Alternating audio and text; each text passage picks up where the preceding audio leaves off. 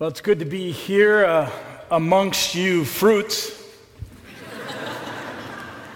Even a few fruitcakes like you, Dino. It is good that we are fruits together.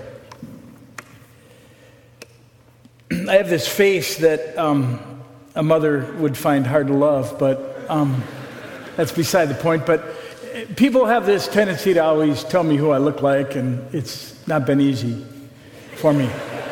And I'm not going to go into some of the painful things that they've told me and said, but two very recent that just happened this week. And this guy comes up to me after a funeral and goes, "You know who you look like?" And inside I'm going, "No, I don't, and I don't really care." He said, "You look like Kenny Rogers." So I busted out and knew when to hold up, knew when to fold up. And so that wasn't bad, but the next one was very interesting. It's a woman I love and adore and respect. She directs our choir. I'm not going to use her name, but she's been here a long time. And Heather, and she happened to walk up to me this week and say, "You know who you look like?" And I'm thinking, I don't really care, Heather. But she said, "You look like Moses." Now I'm thinking, when's the last time you bumped into Moses? How do you know what Moses looks like? You know, and then I thought of this famous movie, Charlton Heston, called The 10 Commandments. And I don't think I look at all like Charlton Heston. You know, about 5 or 6 weeks ago, I preached a sermon, and you weren't here. It was the Sunday when we had a sprinkler head break, and the place was flooded, but the decision was made that I would preach that sermon. It'd be live streamed, a sermon on prayer, the Lord's Prayer. And so I preached that sermon in this place with only 3 people. Myself, the sound person, and the video person. Completely dark. It was really hard to preach that sermon. As I get feedback, if you're looking at me and nodding your head, and if you're sleeping, I'm going to call you out. But it was really a difficult thing to do. But one of the cool things about the sermon, briefly, was that in the middle of the sermon, I saw one of our custodians walk in, and again, nobody's in here, new person in here. I watched a custodian walk over here, and behind me is the altar.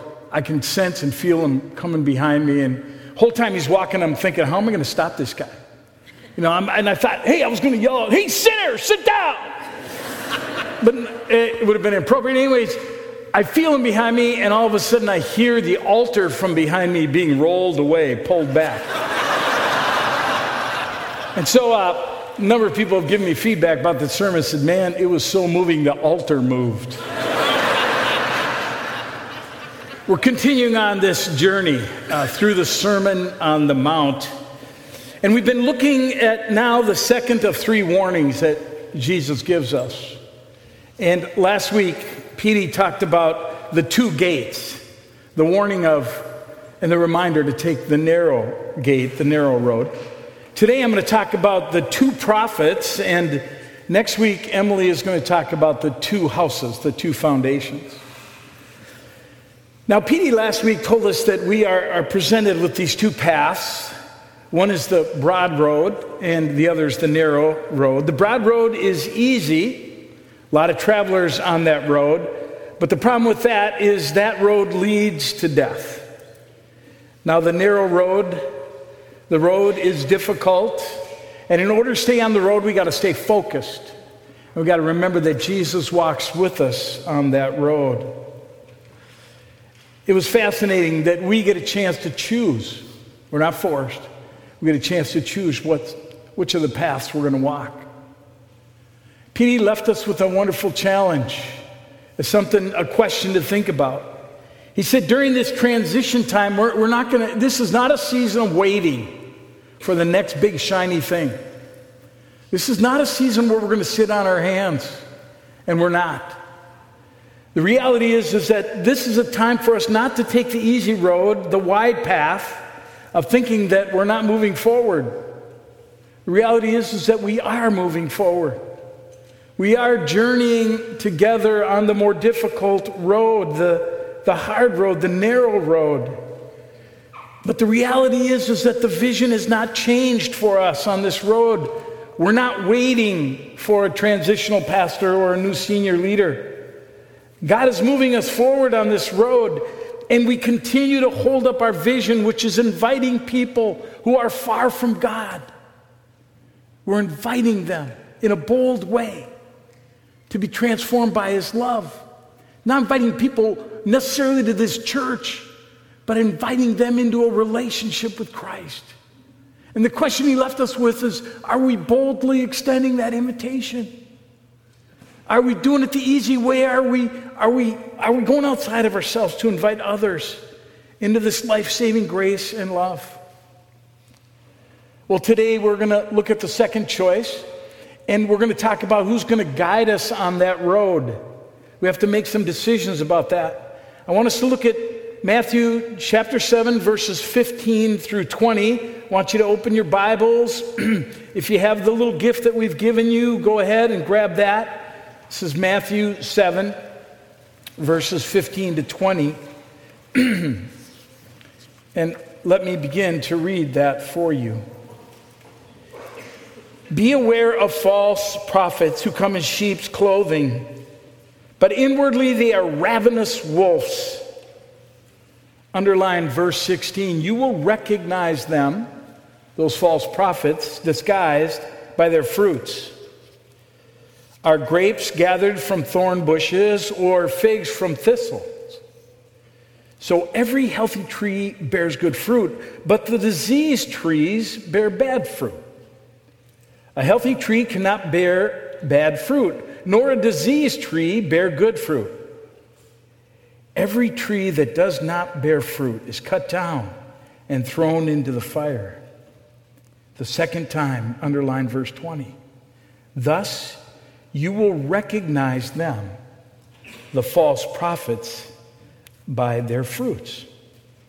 We will recognize the false prophets by their fruits.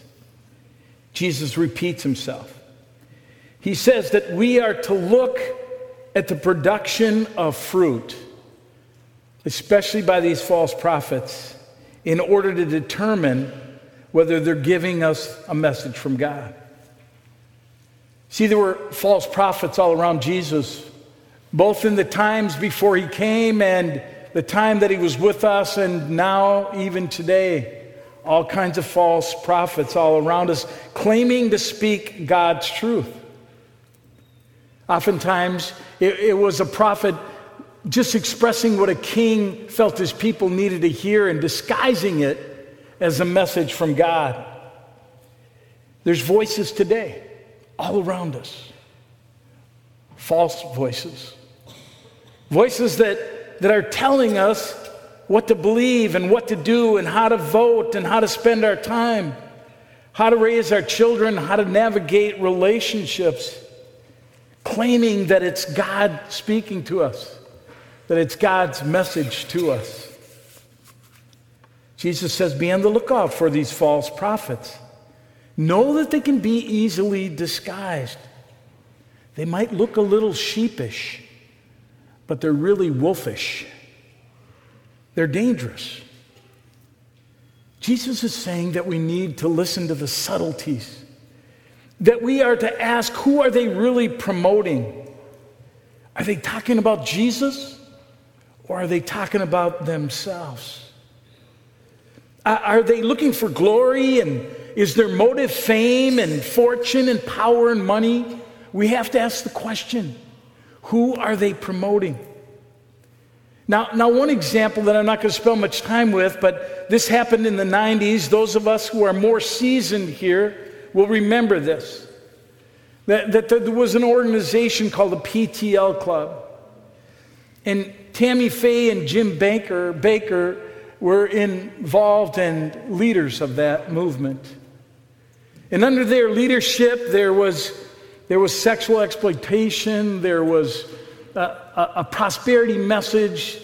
They owned houseboats and mansions and entertainment centers and parks and all kinds of things. They were claiming that the message they were preaching and teaching was God's message.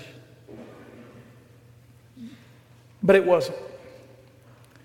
Jesus is exhorting us to examine our leaders and our teachers. Words not alone, but looking at their character, their lives, and their lifestyles. Are they practicing obedience? Are they living by God's rules or their own rules? Are they claiming to follow Jesus but really promoting themselves? See, a diseased tree can't bear healthy fruit, nor can a healthy tree bear unhealthy fruit. See, we don't get grapes from thorn bushes, nor figs from thistles. In my early years, in the 70s, I spent quite a bit of time doing youth ministry, and I worked for a very large, well-known, popular youth center in St. Paul.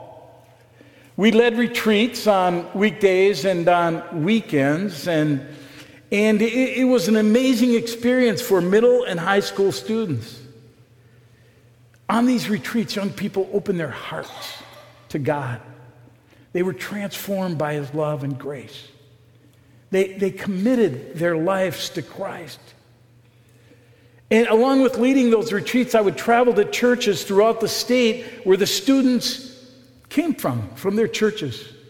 And I would go out and help start youth groups in those churches, meeting with some of the parents and the lay leaders of the church and some of the leaders and the students. And I'd meet with them, and I'd provide materials, and I'd promise to come and give talks and visit them and encourage them. I did that, and I worked alongside of a super talented mentor. This guy was a seasoned, charismatic man. He was just a little bit older than myself as a leader. And we were connected together with a worshiping faith community called the Community of the Promise. Now, Mike was the primary voice, and he was passionate. He was tender-hearted. He was talented. I mean, he was so gifted. And we perceived that Mike had this deep love and dependence on Jesus. We were taken in by his charm and his warmth and his charisma. And it was a movement of the Holy Spirit. Yet I felt deep in my soul, troubled, like something was wrong. We called him Shepherd. He was perceived as a father figure. He was revered for his personality. He was handsome. He was a single man. Nobody told him who he looked like. I grew skeptical, and I observed much of his troubling behavior. Mike would meet with teenage young girls in his office and close the door. And I watched Mike over time flirt with these young students, and it troubled me. So I grabbed my colleague Marty, and we confronted Mike, and he defended himself. And the problem was he deceived himself. He chose to live lies. And soon all the truth surfaced. The reality was that Mike did everything he could for a number of years to cover up his sinful nature. He abused power. He sexually assaulted young women, and he left a wake of wounded souls behind him, mine included. Yet even in spite of that, somehow God still transformed lives. But Jesus is making it very clear to us. And he goes on in these next few verses in Matthew 7, verses 21 to 23. Now he's not speaking about false prophets. He's talking to us clergy types, straight up. He's talking to pastors and priests and people who are spiritual leaders, and this is tough stuff to hear. He says, not everyone who says to me, Lord, Lord, will enter the kingdom of heaven, but the one who does the will of my Father. Underline that. The one who does the will of my Father. And on that day, many will say to me, Lord, Lord, did we not prophesy in your name and cast out demons in your name and do mighty works in your name? And then will I declare to them, I never knew you. Depart from me, you workers of lawlessness. I never knew you. Depart from me. Jesus is making it clear that even so-called charismatic spiritual leaders, we ourselves need to exercise the reality of knowing Jesus. It just can't be about exercising the gifts of the Spirit. It can't be just about performing miracles and exorcising demons. It's not even about proclaiming, Lord, Lord. But it's thinking about who Jesus is and He knowing us as leaders. See, Jesus disowns them. He says to them, you think you're working for me and believe that you know me, but I don't even know you. Get out of here. He said, I never really knew you. Isn't that amazing? It's strangely possible to serve and try to glorify God outwardly and yet not be obedient and dependent on Jesus in our own personal lives. It's true, pastors. It's true of priests and spiritual leaders. On the outside, everything can look right, but inwardly, there's no dependence on Jesus in our own personal life. He says what really matters is knowing Him and being known by Him. And this is tough stuff, because this is the very first time in this sermon where Jesus declares that He's going to make some judgments about us. Jesus says that He is the judge, and He's the one to determine whether we know Him and He knows us or not. Not us. See, only our relationship with Jesus, our accepting Him as our Savior and our Redeemer and our grace giver and our forgiver, only by living obedient to His will, only by knowing Him and being known by Him will it matter. That's tough stuff. I mean, let me take a deep breath here. Those are hard words. Those are words directed at me, at all of us as leaders. See, we have to examine ourselves.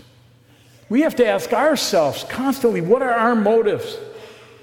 Are we relying on our giftedness and spiritual training alone? And who are we really promoting? And do we acknowledge our own sinful nature and our imperfections?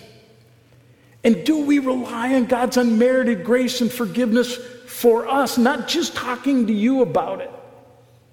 Do we really truly believe as leaders that we need to be restored, that we need to be producing good fruit? Now, I think we are, and I hope so. You're not the judge of that.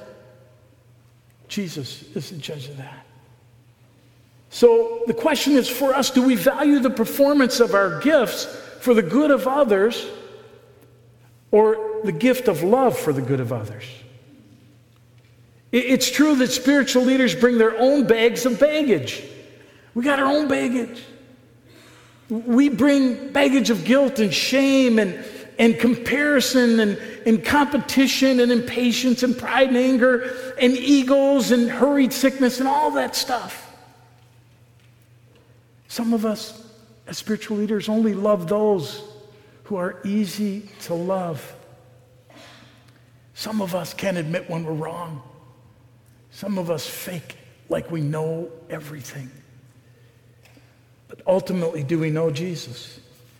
And does Jesus know us? Okay, heavy stuff. We got to discern false voices. We have to even discern those in spiritual leadership, whether or not they're really, truly believing and living what they say. Now, you're sitting in this crowd today and you're going, so what about us? Okay, let's talk a little bit about you and about us. See, first, Jesus wants you to squeeze the fruit. He wants you to make it sure that it's ripe and edible. He wants you to be warned about those who deceive, or even about those who might be deceived themselves. He wants you to be able to discern false prophets and false pastors and priests and leaders. But let me talk a little bit about false people. And let me talk about our fruit production. I love gardening. My dad grew up on a farm, and I love gardening. And I love sinking deep my feet into the soil of a fresh-tilled garden. I love to plant, especially edible stuff. I mean, flowers are beautiful, but you can't eat them. But I grew up in North Minneapolis, and we lived on a lot and a half, and that half lot was all garden. It was 70 by 70. And literally, we grew everything from popcorn to peanuts. We did. But our cash crop were tomatoes. Unbelievable tomatoes. Big boys and early girls and early boys and beefsteak tomatoes and plum tomatoes and cherry tomatoes and heirloom tomatoes. Whoever came up with all those names. The reality is that we had the best tomatoes in the neighborhood. Now I'm going to give you the two secrets why. Because we prepared the soil. We used a French ingredient called cow manure for the soil.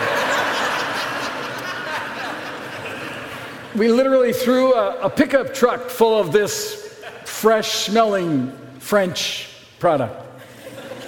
And then we would till it into the soil.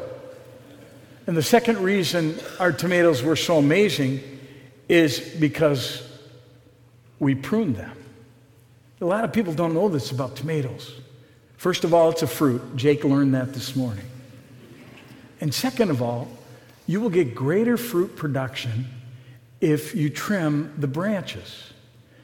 Now, not just any branch, but if you look up and I think it's the right-hand corner, you'll see that branch growing downward. Now, that is a classic branch called a sucker branch.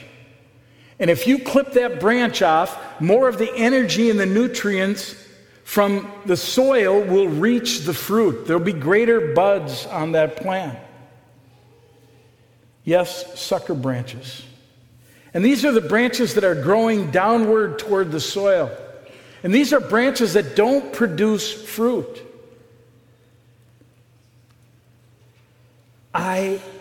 I think it's really important that you and I are pruned. That the sucker branches that keep us from producing the fruit that God desires for us need to be trimmed away. Look with me just briefly at this passage in John 15, 1 through 5. Jesus says, I am the true vine, and my Father's the gardener, and he cuts out every branch in me that bears no fruit. And while every branch that does bear fruit, he prunes, so that it will be even more fruitful. In verse 4, he says, remain in me, and I will remain in you. If you know me, I will know you, is what he's saying. No branch can bear fruit by itself. It must remain connected to the vine. And neither can you bear fruit unless you remain in me. So the question this morning is, how's your fruit production? How is it? Are you laying down your pretense? Are you laying down your pride and desire to control your own life? Or are you taking up humbly the teachings of Jesus? Are you connected to the truth and the source of our life and our faith? See, it's not enough to say, Lord, Lord. It's not enough to serve him. It's not enough to perform miracles. We have to lay our lives down. And we got to pick up God's will. We got to follow Jesus' teachings. Because it's about being connected to the vine. Through worship, through prayer, through community. How's your fruit production? Jesus he didn't talk about the fruits of the Spirit. That was Paul. But he told us earlier in the Beatitudes what some of the fruits were. The fruits were humility. They were being peacemakers. They were mourning with those who mourn. How's your fruit production? Let's pray.